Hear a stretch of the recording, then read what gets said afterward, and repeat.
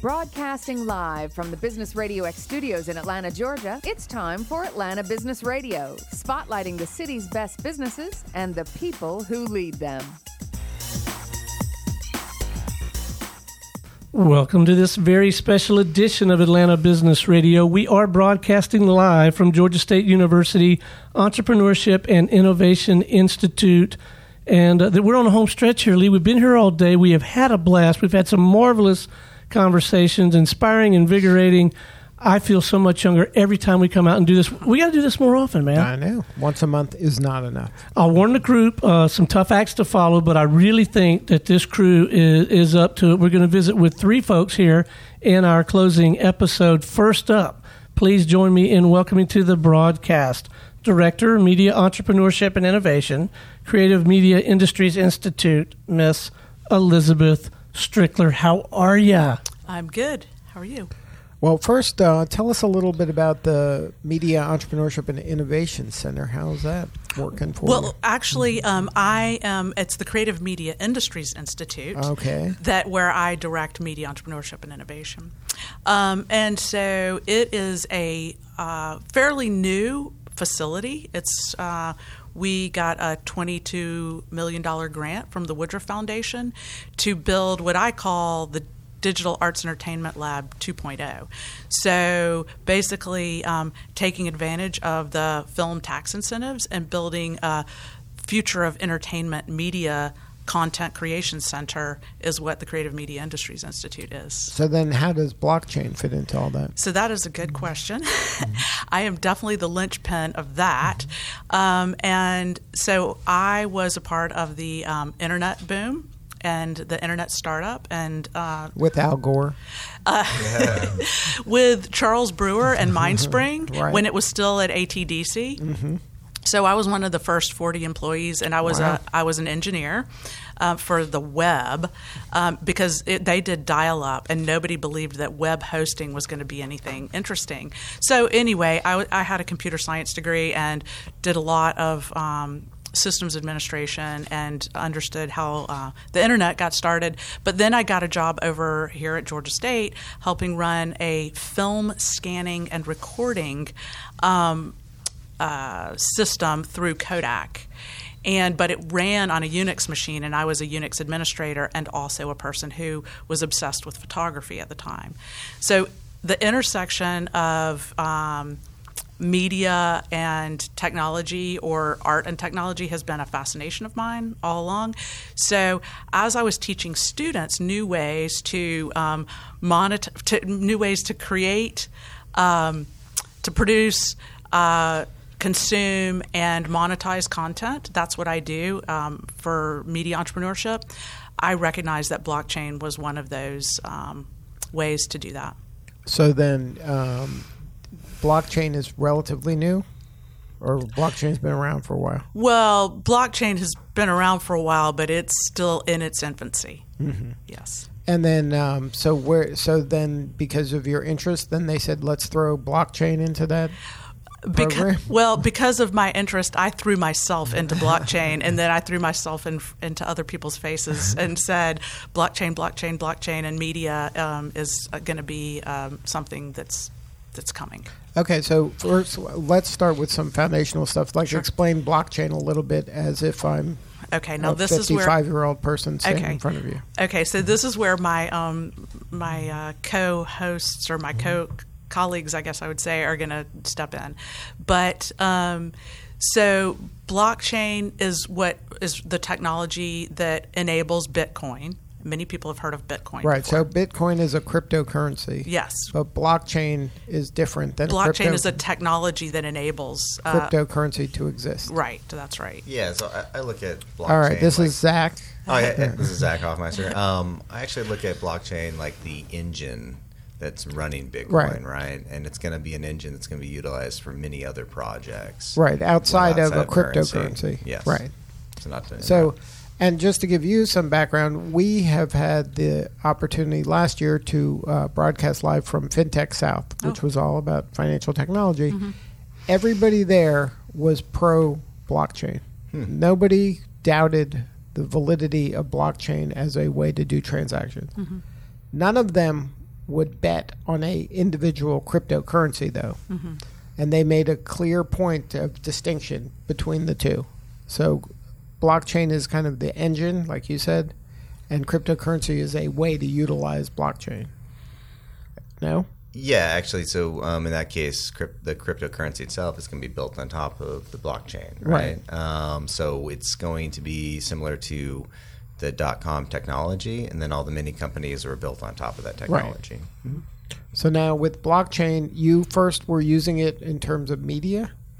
So one of the things, the way that I like to speak about it, and this might actually help sort of describe what it is that basically it's programmable money.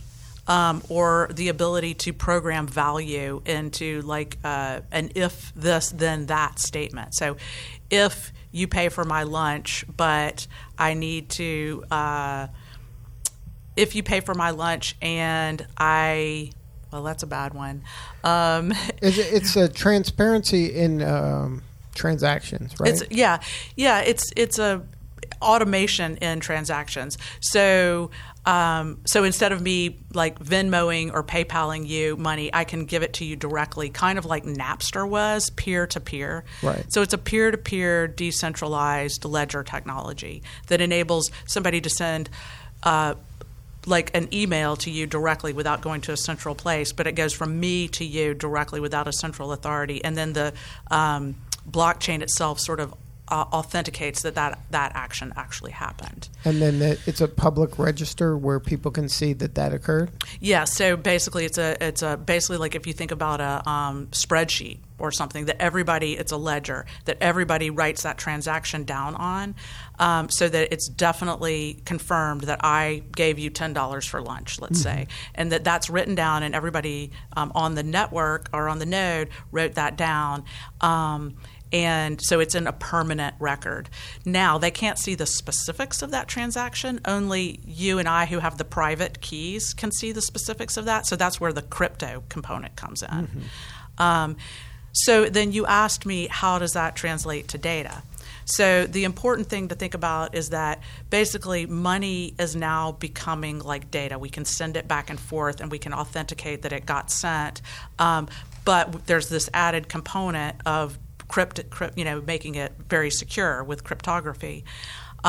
So what I'm saying about media is that now that money acts like data needs to act like money, which means we need to now secure our data and own our data and then acknowledge a transfer of our data from one person to the other. So for media content creators, musicians, photographers, and filmmakers, the internet has been a giant copying machine where their creative assets have been copied or stolen, and then they needed a centralized authority to kind of help protect that. But with blockchain, you can protect your own digital assets and then monetize them freely on your own, and then distribute them peer-to-peer easily and in a monetizable way. So now, how would that work? Like if I'm a photographer, you said you started photography, yes. right? So I'm a photographer. I take a picture, and now I put it in this blockchain. So, yes. And then someone says, "Hey, I would like to use that on my website." Right. So then you can say, then that's this is where the if then that statement comes in, which I sort of botched earlier. I can say, if you're a nonprofit, then you can have my photograph for free. But if you are a enterprise, then that costs $10. And then I can say, but if you buy, 5 of my photographs, then they're only $8. And all of this is programmed and happens automatically. So that's a smart contract. So I can have a smart contract that's attached like metadata to my photograph. So all these things can just happen automatically. And then, so how does the money change hands? This is where it happens automatically. Just it's on the end user side, it would feel like a PayPal or something like that. Oh, I'd like to buy that, and then the money just transfers. And it comes out of my bank? It comes out of your wallet because you don't have a bank. Your device is your bank, your wallet that's on your device, whether it's your laptop or your phone. But how does it know how much money I have, or how do I put money on it? At some point, there has to be money, right? There is. That's the Genesis block. That's your on-ramp onto a blockchain. So typically people go onto the blockchain through something like Coinbase or Gemini, where you take your fiat currency, your dollars, and then you buy some cryptocurrency, whether that's Bitcoin or Ethereum or EOS or something like that. And then once you're on the blockchain, then you can function in that space and trade and buy things. So at some point I have to take my real quote unquote money, place it into this network. Yes. And then I trade X number of dollars for X number of whatever the currency is, Bitcoin or... Just like buying stock or something like that. Right. And you can also do it at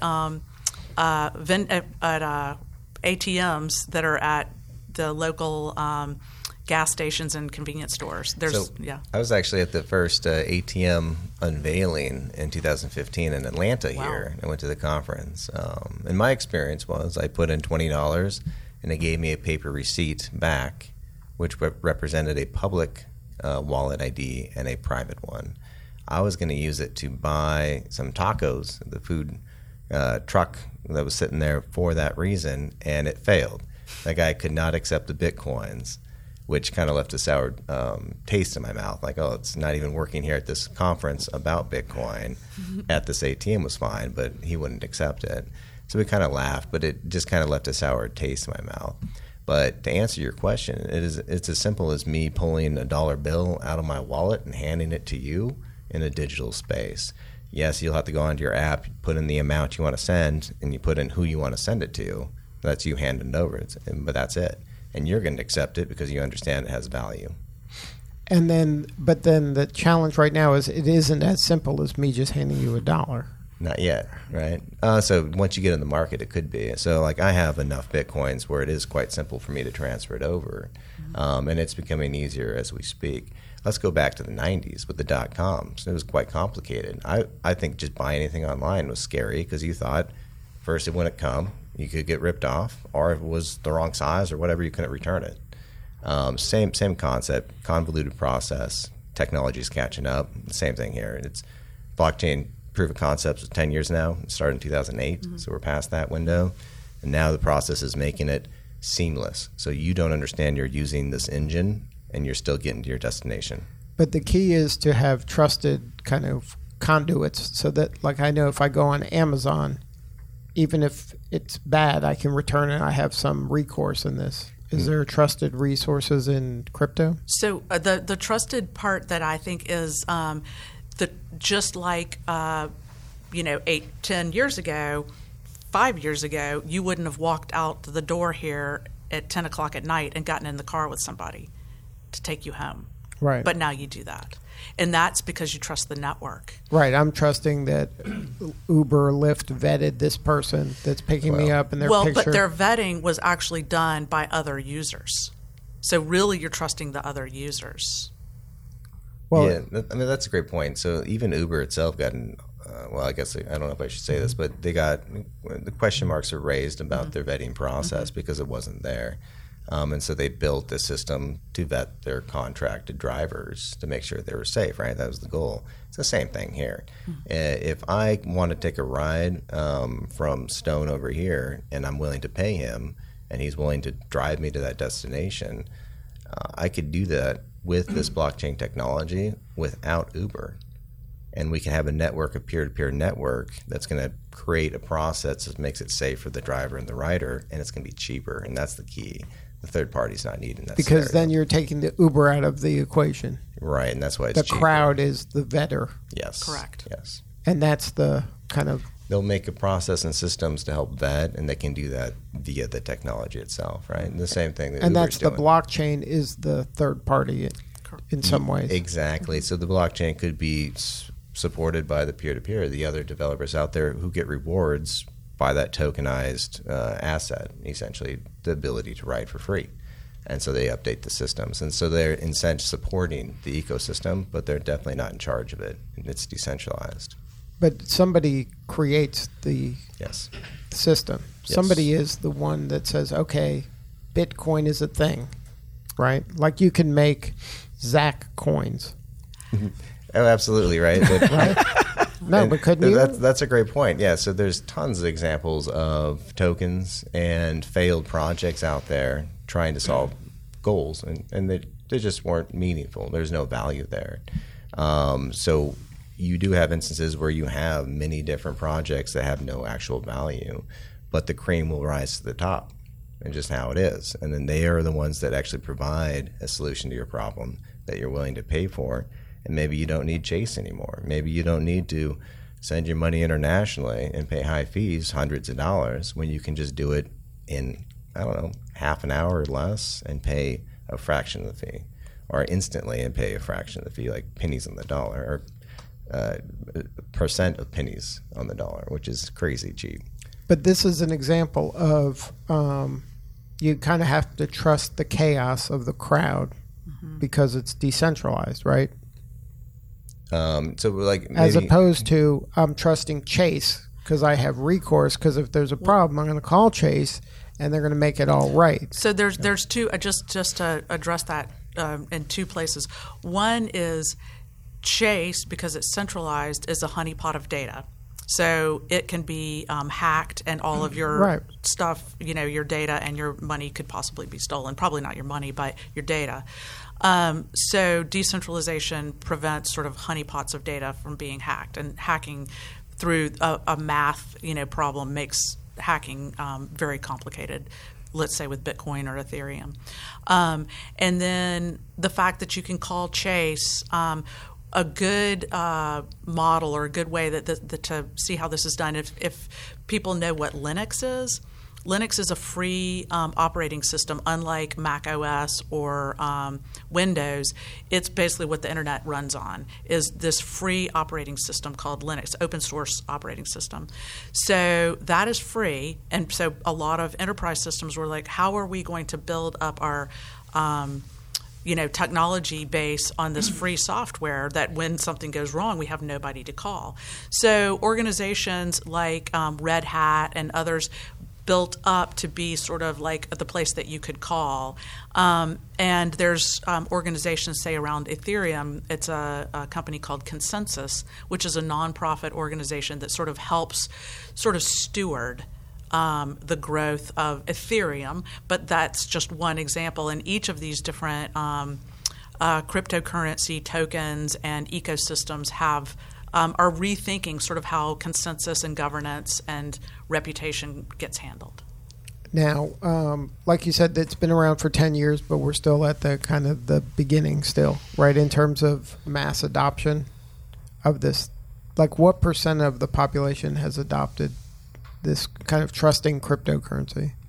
That's a tough question, because it's hard to quantify something that's decentralized, right? Something that it's going to be publicly tracked, but there's not a centralized authority that's going to go out of their way and spend the time and resources to say, out of this group, who's using it, who's not using it, et cetera. I read a great article about Bitcoin itself, like how many people are holding Bitcoin. And that thing estimated, and it went through its logical thought process, and they estimated about 13 to 14 million Bitcoin holders, at least 0.001 Bitcoins. You'll see the blockchain technology, although it's been proved through Bitcoin, it's being adopted in the past 3 years, I want to say, by major corporations, first projects, and now the corporations are getting on board with it. So it's still too early to try to say that everybody's on board, everybody's using it, and it's driving your car, essentially. It's not there yet, hence why it's still emerging and it's still getting its footing so it can start to run eventually, ideally. Now, as the way to use it right now, if I wanted to go to that food truck and say I want to pay in Bitcoin, they have to agree to that, and that's not the case yet. So that's a great question. So there's actually BitPay out there who ties it to Bitcoin. It's a Visa card, and All you do is make sure you have funds in there to pay for it and transfer them out of Bitcoin itself. And you can buy from any vendor who accepts Visa, BitPay. And I actually have a friend that uses it all the time. I don't, because I hold on my Bitcoin. I feel like it's that expensive pizza in 2011. I'm just not going to spend it yet. So now, so there's the use of Bitcoin as currency, but there's also the use of Bitcoin as an investment. Treat it more like a commodity, right? 100%. So think of the gold vehicle. A good argument would be, given the belief that people have in it, which creates the value, it's safe, secure, immutable, so someone can't just take it away, someone can't crash the system, and it doesn't need the third party, so someone can't create more of it either. So its value should retain and hopefully grow over time. So if you have more of it, the better off you're going to be, just like gold, just like anything else that has some sort of value that can't be more supply added to it. And so that's why they're treating it, they actually defined it as a commodity. And that's why in the long run, you would potentially see it become within different funds or a global currency, some kind of base thing. And that's kind of the starting point. Who knows where it's going to go, but that's why it's been categorized that way, and that's why it's being treated as an investment. Essentially, some investment vehicles are being built around it, just like they did with gold and just silver. Was it Palladium is another big one that's hot out there. Tulips were a big one at one time. Yeah. Oh, yeah. It's a straight up commodity, 100%. Some people say, some of these tokens are better as a store of value and some are better as a medium of exchange. And so you can almost think of it as different types of currency or different types of communities or different types of usefulness. So we're seeing a lot of things rise up and experiments being made. Something's going to stick, and clearly Bitcoin has stuck for sure. Ethereum, because it's got this really great smart contract programmable component to it. And then there's the bazillions of altcoins, beyond that. But people are looking for sort of, the killer app or the, mass adoption. And when people can't, when people see that it's more convenient to use a cryptocurrency or one of these tokens to do the things that they need to do, that will happen. So it's like little communities popping up. Yeah, so that made me think of this. I'll run off a little bit of a tangent here. It's a little short video about a lemonade stand in the desert. And that guy comes up to buy some lemonade, and lemonade, the product itself is okay, but he can't buy it easily. He has to take a 17-step process to get cryptocurrency, the wallet, everything else, and transfer it over, and then accept it, process the block, and then get the lemonade. So the process, so he kept on leaving and coming back to get everything in order.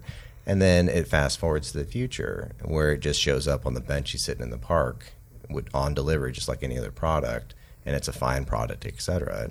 So the technology on that both scenarios is very convoluted, and it's something that confuses people to the point where just like online companies today are very simple, and you can get your products in a heartbeat, just like Amazon.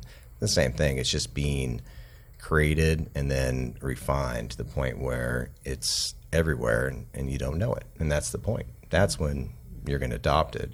No one wants to go through the process, and no one wants to understand it either. I don't. So now at GSU, there's this blockchain. Mm-hmm.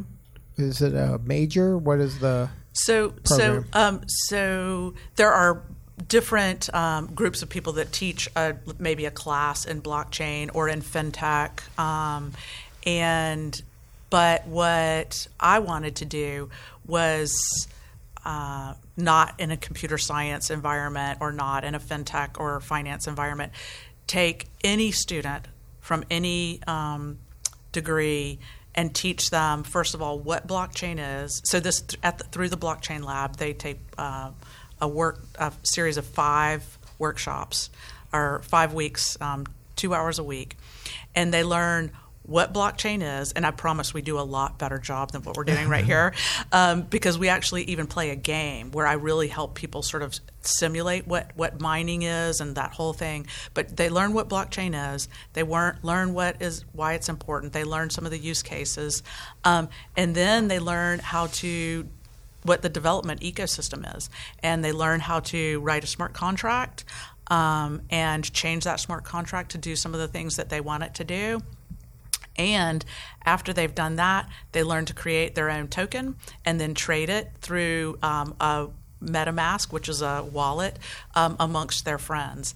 And once they sort of see how the whole thing works and understand how smooth it is, even though they've made some of these difficult steps, really the learning just, skyrockets after that.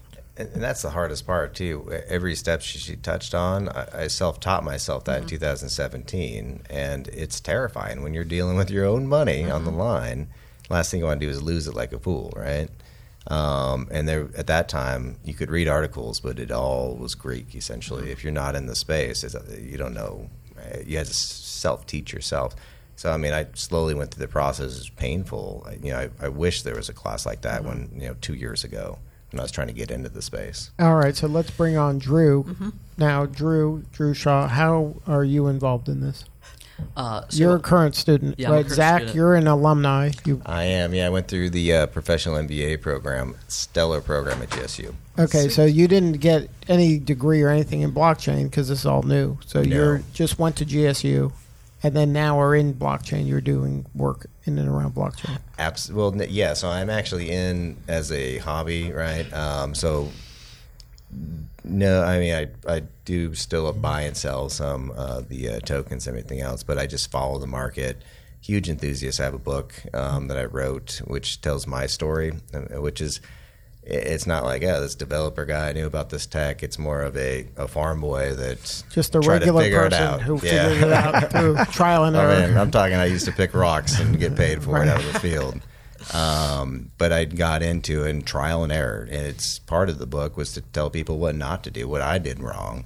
And then, of course, Timothy Suggs has his own story, which we combined. And then John Kronowski, which I met in MBA school, he was able to tell it because you don't want to read what I write. It's not going to be that entertaining. But he, a great writer, is able to portray a financial message in an interesting way. So we came up with the Millionaire Millennials, which tells my story and Tim Suggs' story as told by John. And then Drew is a current student. Yes, I'm a current student. Who's going through the blockchain, some of the workshops of blockchain? Yeah, I'm going through the workshops, and we're exploring... You got to lean in there. And we're exploring applications of blockchain.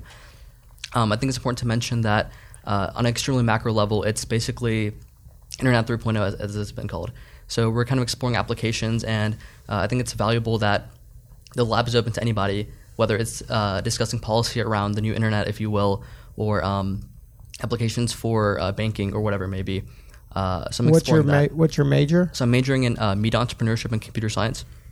Additionally, outside of school, I run a private venture capital firm, and I'm trying to get all my clients on blockchain as well. So a lot of the applications we're making now are kind of alternatives to what the current Internet is. And then, so those are the investments that they're making through your venture capital firm? Yeah. And then, so you're invested in blockchain? Yes, I'm personally invested in blockchain. I'm also exploring it as I go through college. And then, so what have you learned in this program? So, of course, the technicals of actually building out blockchain and seeing where the processes lie and essentially how it's built and how it runs, which I think is immensely valuable when it comes to seeing the applications on top of it. So I like to think of it in a very simplified sense where blockchain is kind of, well, as I mentioned, the Internet and the applications on top of it are kind of what makes things run. So in that situation... So what is this Panther coin? Is that a crypto? Sure. So Panther coin is something we're exploring at Georgia State. So that's a Georgia State cryptocurrency? That's correct. Yeah. That you all agree. What is it, Zach? You made a face. Well, no, it's right now. It sounds like it's in the works. Yes, it's in the works. It's something it doesn't exist yet. Right. Not yet. Yeah, it's something we're exploring and seeing what the best application is. So this is an example of anybody can create a cryptocurrency if we all agree that it has value. That's correct. Totally. Yeah, it has value at state, maybe not outside. Let's look at it this way because we were just talking about this, and I didn't know he was actually coming up with this coin idea. because I just thought it was a good idea, which it's an obvious solution for GSU. And to quite simply state, a lot of listeners won't know that we currently have, as a student, you have a Panther card that's going to tie U.S. dollars to it, and you can buy things at the stores. Right. So it's like a credit card, and it's backed by Discover. So Discover is the company that's your third party guaranteeing the transactions. The blockchain technology makes it so simple. You can cut out Discover, create the Panther coin, make it equal to the U.S. dollar. People will have a credit card just like before. They can buy things at the store. And now GSU does not have to pay the contract fees to Discover for them to back the transactions of this business. So now they can cut out Discover, save, I don't know how much you guys are paying, but probably too much. And you can have this through a blockchain ledger. So now you have a real world case scenario for currency in a closed environment. And it could be used internally in the GSU campus and So I would like to throw a caveat into that, which is that eventually what Zach said might be a potential goal. But at the moment, we're using it as just a simple tokenized economy, just like point systems or a token system where students will use it to say, oh, they get, 3 tokens for going to the blockchain lab, and they get 2 tokens for helping on the radio show, and they get and then they get prizes. We're not tying it to any dollar at the moment. Dave and Buster's. It's Dave and Buster coins, but I'm talking theoretically. Yes, theoretically. I haven't spoken to either of them about this. This is but just that's my where ideas. you see where it could go. For me, it's an obvious solution, and it's something that it could be adopted by universities across the country. And if you thought about it,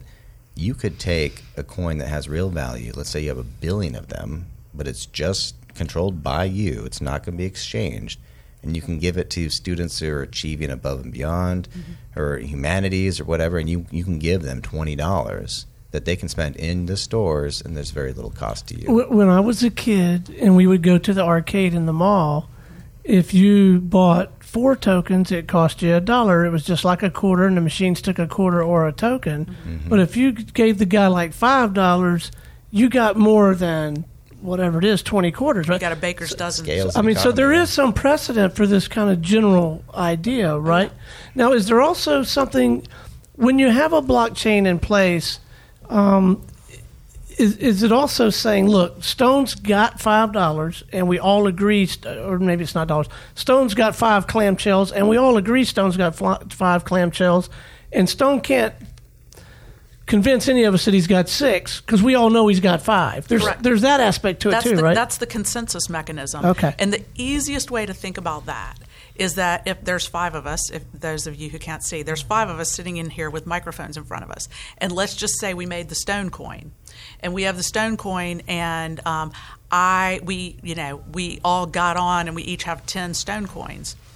And if I want to give Drew 2 Stone coins for saying something nice about me on the radio, then I give him through the network 2 Stone coins, and every single one of you writes down, Elizabeth gave Drew 2 Stone coins. And so then that's on a ledger. And then all of our ledgers say the exact same thing. So nobody can dispute it. That's how that happens. Right. That's the mining process is to achieve consensus. You have a bunch of people with computers who are running equations to balance this ledger.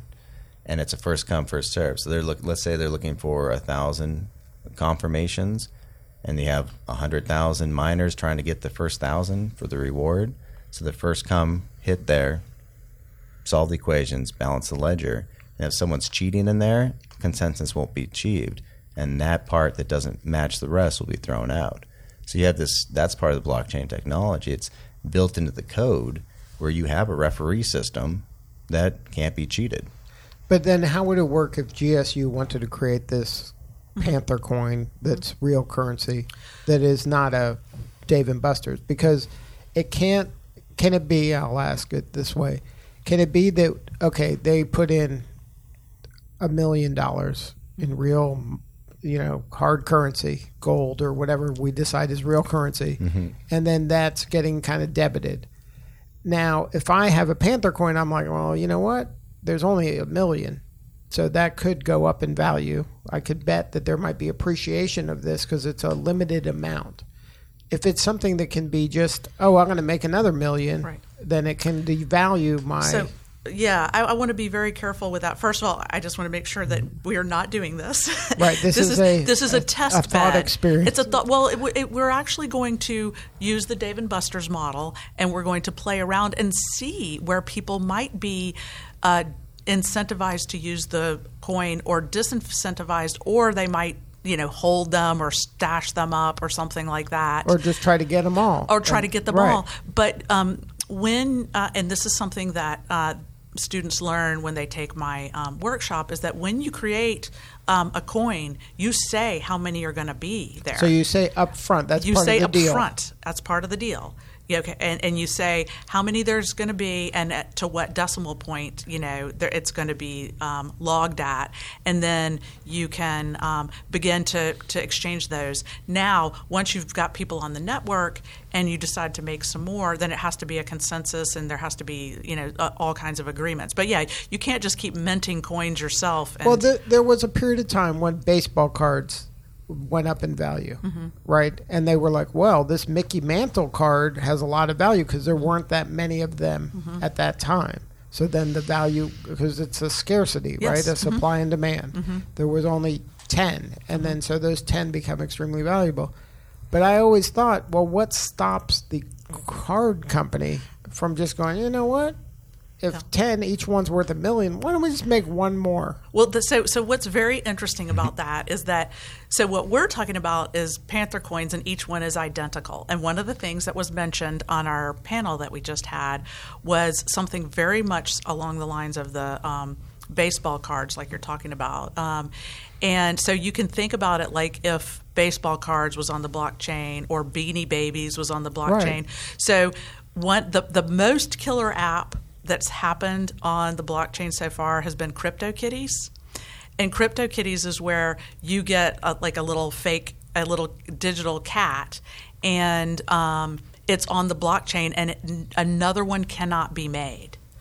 So it's unique. It's unique. It's completely unique. And then you buy and trade, and then you trade them with other people. So this whole idea of baseball cards has definitely become a very fun use case scenario, and you can find there's all kinds of games and worlds out there where people are doing this non-fungible token exchange, like that's art, that's creative assets, right? So that are all unique. But that's the beauty of once you go into the world of art, then it's in the eye of the beholder, right? There's no longer any kind of a logical cost or value.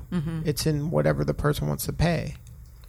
Right, but at least it's at least you can authenticate the fact that it's the actual art object, and yes, and so if things rise and fall in value, just like music, art, all kinds of things, but there's a record of it, and it can't be duplicated, and it can't be stolen, and the owner is on the blockchain, is registered on the blockchain. So that's one of the art auction houses are using this right now. So many places are using this right now. Musicians are seeing this as a major way to monetize music, and then get derivatives and give credit and all sorts of things. And I think that's a great way too. With that scenario, let's back off from the currency side of it. And what you just said is she's essentially saying these tokens are representing the art themselves. So now you have a timestamp of when it was submitted online. It's immutable. It's in the blockchain. So now you have proof that this is your art. It's not someone else's that comes out later and copies it. And I do remember the baseball cards. I mean, I'm not that old, but I do remember buying the replicas of the OGs, right? So and you're going to see that as well. And they had less value. That's why I could buy them. So isn't this going to disrupt fintech and the whole banking world? One of my pet peeves, and Lee knows this, is I feel like I could get a sack full of money, put it on the back of my bicycle, and ride my bike out to California and get it to someone quicker than I can put it through electronic funds transfer. And I assume it's because they're all making money on the float overnight. And that's going to go the way of the dinosaur at some point, right? We really are going to be able to legitimately transfer value to whom we want to without being worried about it getting hacked, and it's going to be able to happen a heck of a lot faster than it does now, right? Yeah. So they're going to have to adapt or die or whatever, right? Yeah, and I think one of the things that a lot of these systems probably could be made faster without a blockchain technology, but it's the incentivization that to get things up to speed with blockchain that's making people sort of make a lot more transitions and a lot more improvements, because people have to collaborate and have to jump on the bandwagon to move forward with this. So yes, that's now. This sounds great. I'm a big fan of chaos and this decentralization. Now, how do governments feel about this, and how are they going to be able to tax this? Because that they want to get their piece of the cut too. You were worried about Chase getting their Discover getting their 1%. The government's going to want a piece of the action. Yeah, and they're going to get the piece of the action, right? So they're still playing catch up in terms of how to regulate it, and even how to clearly define it. The SEC is still, unfortunately, they can't do a broad stroke and say this was an ICO because of this. This was a company that went through initial coin offering because they did A, B, and C. Because the tech is moving so quickly, the government can't keep up. So it is the tortoise and the hare. The hare is the technology. The tortoise is the governmental regulation, or the body that's trying to catch up. But in this case, unfortunately, the hare is going to win the race because it's moving too fast. It will be defined. 2018 was clearly a year of them trying to define an SEC security versus a commodity or a tokenized blockchain that allows access to a system, but it's being treated as an exchange item where people buying and selling it, which could create a security. So they are going to come out with clear guidelines, and they may wait for regulators to redefine the law. They may actually say, don't change the law, just define it better and give us more clarification, and then the SEC will enforce it. It's hard to tell exactly what will happen, but we do know through the SEC's correspondence with the public that the crypto mom is quite supportive of the ETFs. So she's communicated that approval is coming, and that means you can buy Bitcoin with your 401k down the road through Fidelity, let's say. So she's indicated yes, and we've seen actions in the past that reinforce that it will happen. But that is just one piece. The Bitcoin is a commodity. Ethereum, they're saying, is a commodity. But these ICO companies, it's not clear if they're securities or not. If they're securities, then they go through an approved compliant exchange. So they report taxes, and we pay taxes on them. And that's how they regulate it. So until they push them through compliant exchanges, they're not going to be able to keep up with it. So that's the route that they're pushing for. But now, which is fascinating. So it'll be treated like if I bought Bitcoin at 600 and it's now whatever it is, what is it, 7,000 or? Yeah, so it's 3,800 right now. 3,800. So it's 3,800. So it's not anything until I sell it, or is it? Am I on the hook? It's treated as. Oh, that's a great point. So. First of all, we should not be giving any tax advice. We're not giving any tax advice. Put that disclaimer out there. Our investment advice as well. But I'll say I'm not a tax accountant or anything. I mean, don't do anything like that. But my understanding is you look at it as a security, but you're going to report it as inventory, which is what you do with commodity. Mm-hmm. And that was my understanding. And if you lost, like most people in 2018. From what I understand, you can only report up to $3,000 in loss, and you can carry it over year. So that's. But that's as part of the messiness of this kind of situation, yes. Right? This is uncharted territory. Nobody knows what it is. It's changing, regularly. Mm-hmm. So the government is way behind, probably, and then it's just a free for all at this point, right? No, it's not a free for all, and they're paying very close attention. And there's and so again, not tax advice, but those on ramps that we were talking about. Right. When you transfer your dollars into crypto, if a certain amount has been transferred, say 10,000 or more, then the government is checking on that to see, how that's being exchanged, so because that they can that's get their. a normal in the banking. 10,000 is a threshold where they pay attention. I think Coinbase, Yes. they say what they're reporting to the government online, which was a battle 2 years ago or maybe last year. But I think it's 25,000, maybe 20. Okay. I think it's 25, and then you got. Once again, It sounds like a do free your for all. research.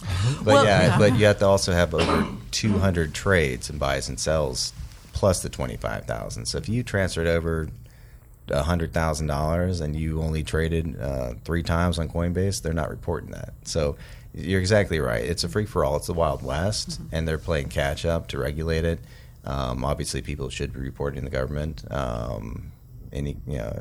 as citizens. But the challenge is, you need a system in place to make sure they do it, right? Keep people in check. And that's a what lot they're of the working on. early adopters are doing not legal things. No, I wouldn't say that. I think there's a lot of very compliant individuals out there, but the question would be exactly what is compliant, right? Is it been clearly defined? And that's part of the challenge is you don't have expert advice telling you what to do because the regulation side has given advice, but it doesn't necessarily apply to the new changing technology. So it is catching up, but I think there's real efforts out there to be compliant and and do the right thing. The challenge is all the different fraud, and you only hear about exceptions in the news, right? And that's just how we live our lives. We think about tornadoes that kill people, and yet there's more people in car crashes Right. every day. Right. It's just how we are. So if this is the climate, Drew, how do you sit in a conference room and tell your venture capital folks that we ought to be playing in this arena? That's a tough one. Yeah, that is a tough one. I mean, I can see somebody like Lee with with Lee's pockets getting excited about it and throwing some money at this thing. But I mean, seriously, that's got to be a tough conversation or a challenging conversation. I Yeah. think. So luckily, so far, it's been, as mentioned, applications of the tech. I think that's kind of the best way to go about it now. The investment side is super tricky, as You're heard. selling the shovels. I got it. Okay. Yeah. So I mean, it's a little tricky. So when it comes thought. to Business. development, I think that's the area I'm focusing on now when it comes to this tech. I think so as it's needed. So for example, one of my clients are doing staffing, and they're kind of doing it on blockchain. That way, everyone's accountable, everyone gets paid, and things of that nature. So just inherent necessities that come with the tech is kind of where we're drawing benefits as opposed to investment, because that's the Wild West. I agree. It's super tricky, and I feel like at the moment it might be a liability if you don't know what you're doing. So when it comes to kind of that level or things that are at scale like that, that's something I'm avoiding at the moment. But if everybody here were to bet, they would bet that there's going to be more crypto opportunities going forward, not less. Yeah, I mean, new coins come out every day. Right. Yeah. And then if people were to bet, they may not go all in on one specific one, but they bet that there is going to be a winner or a handful of winners on this. It's not going to be all of them. Yeah, that's a great point. So look back at the 90s and the dot-coms, right? How many IPOs did we have? How many companies? Right. And then How many different book I companies? still have Webvan stock. Yeah, exactly. Yeah, but now we all get our groceries delivered. Exactly. So I got HelloFresh coming this afternoon I for mean, me. tell ya. Absolutely. And look, automobile was an eccentric investment. At one time, there was no infrastructure for it. Maybe we could all say that's where and we there are. were with also hundreds of automobile companies. Right, there's a lot going on. So I'm inclined, and maybe I'm a little quicker than the average bear to get involved, but I'm inclined to become a student of this. Like, it seems like everyone at this table, besides me at this point, but I'm inclined to at least become a student in this and do a little bit with it. And then from a pure business standpoint of helping people and making money, I'm inclined to maybe dig for a little gold as on the hobby side of things. But I think I want to learn more about selling the shovels. Sure. That's right, I right, mean, Drew? Yeah. So so as mentioned earlier, I love to think of it as a Internet 3.0, as it's been called. So I think the inherent things that come along with the tech of blockchain, like security, decentralization, I think all those benefits are kind of where my interests lie. And in the work, I'm kind of working with my firm and PantherCoin as well. I think at the end of the day, it's going to be applications like we use now. I think I really like the lemonade example. That's the first time I'm hearing it. I think that was great. That's something that HelloFresh that we couldn't have thought of earlier. So where this tech is going to go is really going to be where new applications and innovations lead to. So now I'm going to ask for free advice. We have a media company. We do Business Radio X. There's multiple studios around the country. We don't sell ads in a conventional way. We have sponsors. How would you counsel us to leverage the blockchain? In terms of the advertisement revenue? I don't know. You tell me. Else? Blank slate. How would a media company leverage blockchain? So I'm actually doing a TV show just as a side project. And this is something I've been thinking about, especially this past week as I'm kind of getting ready for being on the show. Something I noticed is distribution. I noticed y'all are on iTunes and Spotify. It's super easy right now, especially the past year, so I was going to mention that a little later. But a way where everyone can access shows. I think that's kind of where the main part of it's going to be. That way you're not paying anyone to do distribution for you, and you're on Spotify. You can get on Breaker, for example, which I know is it's a podcast app, which is experimenting with distribution on blockchain. I know Anchor is as well, which is also a distribution platform. So I think ways that you save money as opposed to getting a sponsor and making money would be definitely an application of blockchain for the show. Yeah, there's a whole lot of ecosystems that you could sort of follow along. Civil is basically a bunch of newspapers getting together and figuring out journalism and blockchain. They actually just launched, I think, this week, and these are really big names like Wall Street Journal, ex-Wall Street Journal, folks that are trying to use a tokenized, incentive system for their media, and then also archiving it, and then other people being able to reference it and charging for that.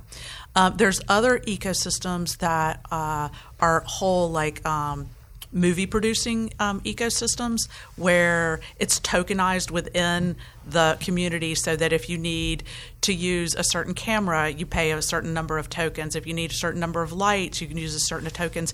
And then to Drew's point, also payment happens through this blockchain ecosystem, so that people get paid immediately, because a lot of times for freelance labor and all this gig economy that's coming up, people don't get paid right away. So if you have a smart contract in place where the minute the work is done, that the payment happens immediately. So how to do it with the radio station? Well, let me share something that is maybe not clear. The people we have running studios outside of Atlanta or anywhere other than us, they buy our service as software as a service. Mm-hmm. It's media as a service. Okay. So could we create our own currency? Totally. That is all internal. Yeah. And then they could. Yeah. We're back to the stone coin now. Yeah, you're back to the stone coin. And I want to do smart contracts. I want to hear more about this. Well, so with smart contracts, and every lawyer is going to freak out about this, and it's not completely true, but the way that people say it is that law is code, and code is law. So you do actually have a contract. You have a contract about how much you get paid. You have a contract with every when you make one of these radio shows, there's a contract for this radio show. So that could be actually code. And, as soon as you deliver the hour-long show, then the money just goes straight to your wallets. And it just happens. And it could be done in tokens. It could be done in Bitcoin. But it's a smart contract, and so the most simple version of a smart contract, to think of something that happens automatically, is the vending machine. You walk up to a vending machine, and for a Coke, it costs 75 cents. And so the contract is, if you put 75 cents in the machine and press B1, then you will get a Coke. That's basically automation right there through smart contracts. And then there's some little complexities to it, which is, if you put $1 in then and press B1, then you will get a Coke and 25 cents back. That's how all that works. Just apply that to your work. Mm-hmm. Yeah, think about this. It creates a tracking system, mm-hmm. right? So internally now you're tracking all these transactions automatically through this technology. It accounting's going to be very happy. Mm-hmm. Most likely, if you're transacting information back and forth, you're probably using a third party, and you're probably paying for that. So you could remove that person too, right? So there's different ways to apply the technology. And there's a lot of smarter people than I am out there to give you those ideas. So if we wanted to pursue it, or any business wanted to pursue it, like, do I have to hire now a smart person to build this ecosystem for it to work in? Hire one of my students. One of your students? Yeah.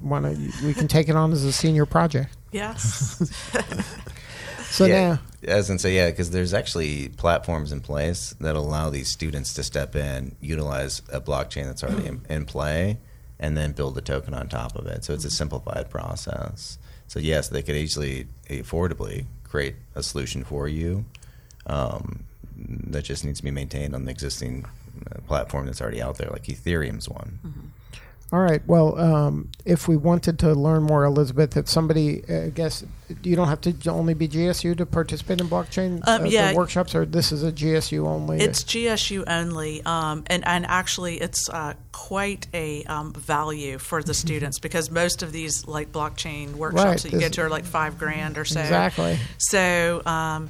Yeah, and I just want to throw in one little thing that is very interesting to me. So I'm actually more of a media maker and filmmaker, and know a lot more about the film and entertainment industry. And I actually helped write the study that garnered the Georgia Film Academy, which is a place where all students in Georgia and non-students can go and learn how to work in the film industry, because it was a high-demand career initiative. Sure. So most recently, the state of Georgia, along with Georgia State, created in sort of following in that footsteps, the Georgia FinTech Academy. Right. So because they recognize that it's a high-demand career initiative. Same thinking. So where my passion is, and where I like to put this plug, is that right now we're about the third largest film entertainment industries in the world is Georgia, and we're known as Transaction Alley. So 70% of all transactions go through Atlanta. So I want to take this opportunity to make Georgia the center for converting media into sort of a tokenized economy, and understanding how these transactions happen, and how to put data, creative data, onto the blockchain, and how to monetize it and exchange it. So I think we have a unique opportunity. So that's my little pitch. All right. Mm-hmm. So now if somebody wanted to learn more, have a more substantive conversation with you, what's the best way to get a hold of you or get involved in the program? eli@gsu.edu. eli@gsu.edu. And is there a website for the Blockchain Academy or any of those other academies? Try blockchain.gsu.edu. I'll go make it real quick. All right. All right, Zach, if somebody wanted to get a hold of your book or have more some sort of conversation with you. Yeah, so the book, The Millionaire Millennials, you can get it on Amazon.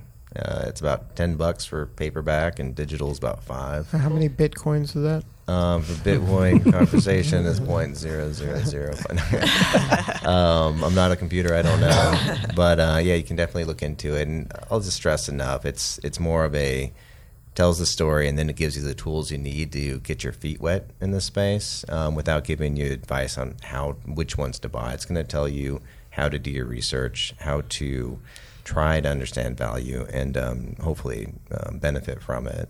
You can go to my Twitter account, which is @MMSCrypto, which is the book one, or you can follow me at ZZ Hoffmeister as well. And Drew, if somebody wanted to learn more about what you're up to? Sure. So you can find me everywhere online at the handle DrewShaw1, Facebook, Twitter, LinkedIn, everywhere. Now you got me thinking about the show, though. I think look, we're looking for help. So yeah, I mean, speaking of using blockchain on the show, digital assets. I think as the show grows and you get more guests on, I think how they own the digital assets and how you own the content you produce is going to be definitely benefited through using blockchain. But yeah, you can find me anywhere online, just using my name. And then the Panther coin, so that exists or not yet? Well, it's a simulation. We're experimenting with it right now. So catch us at the end of the semester and we'll tell you how it went. Good stuff. Well, thank you all for sharing your story. It's an exciting time for this, and it's information that people need. I know we meandered all over the place, but I think that we covered a lot of ground. Yeah. Yeah. Thank you. Awesome. Thank you. Oh, thank you all. Keep up the good work, and do keep us posted, and let's swing back around and get some periodic updates on this. This is fantastic information.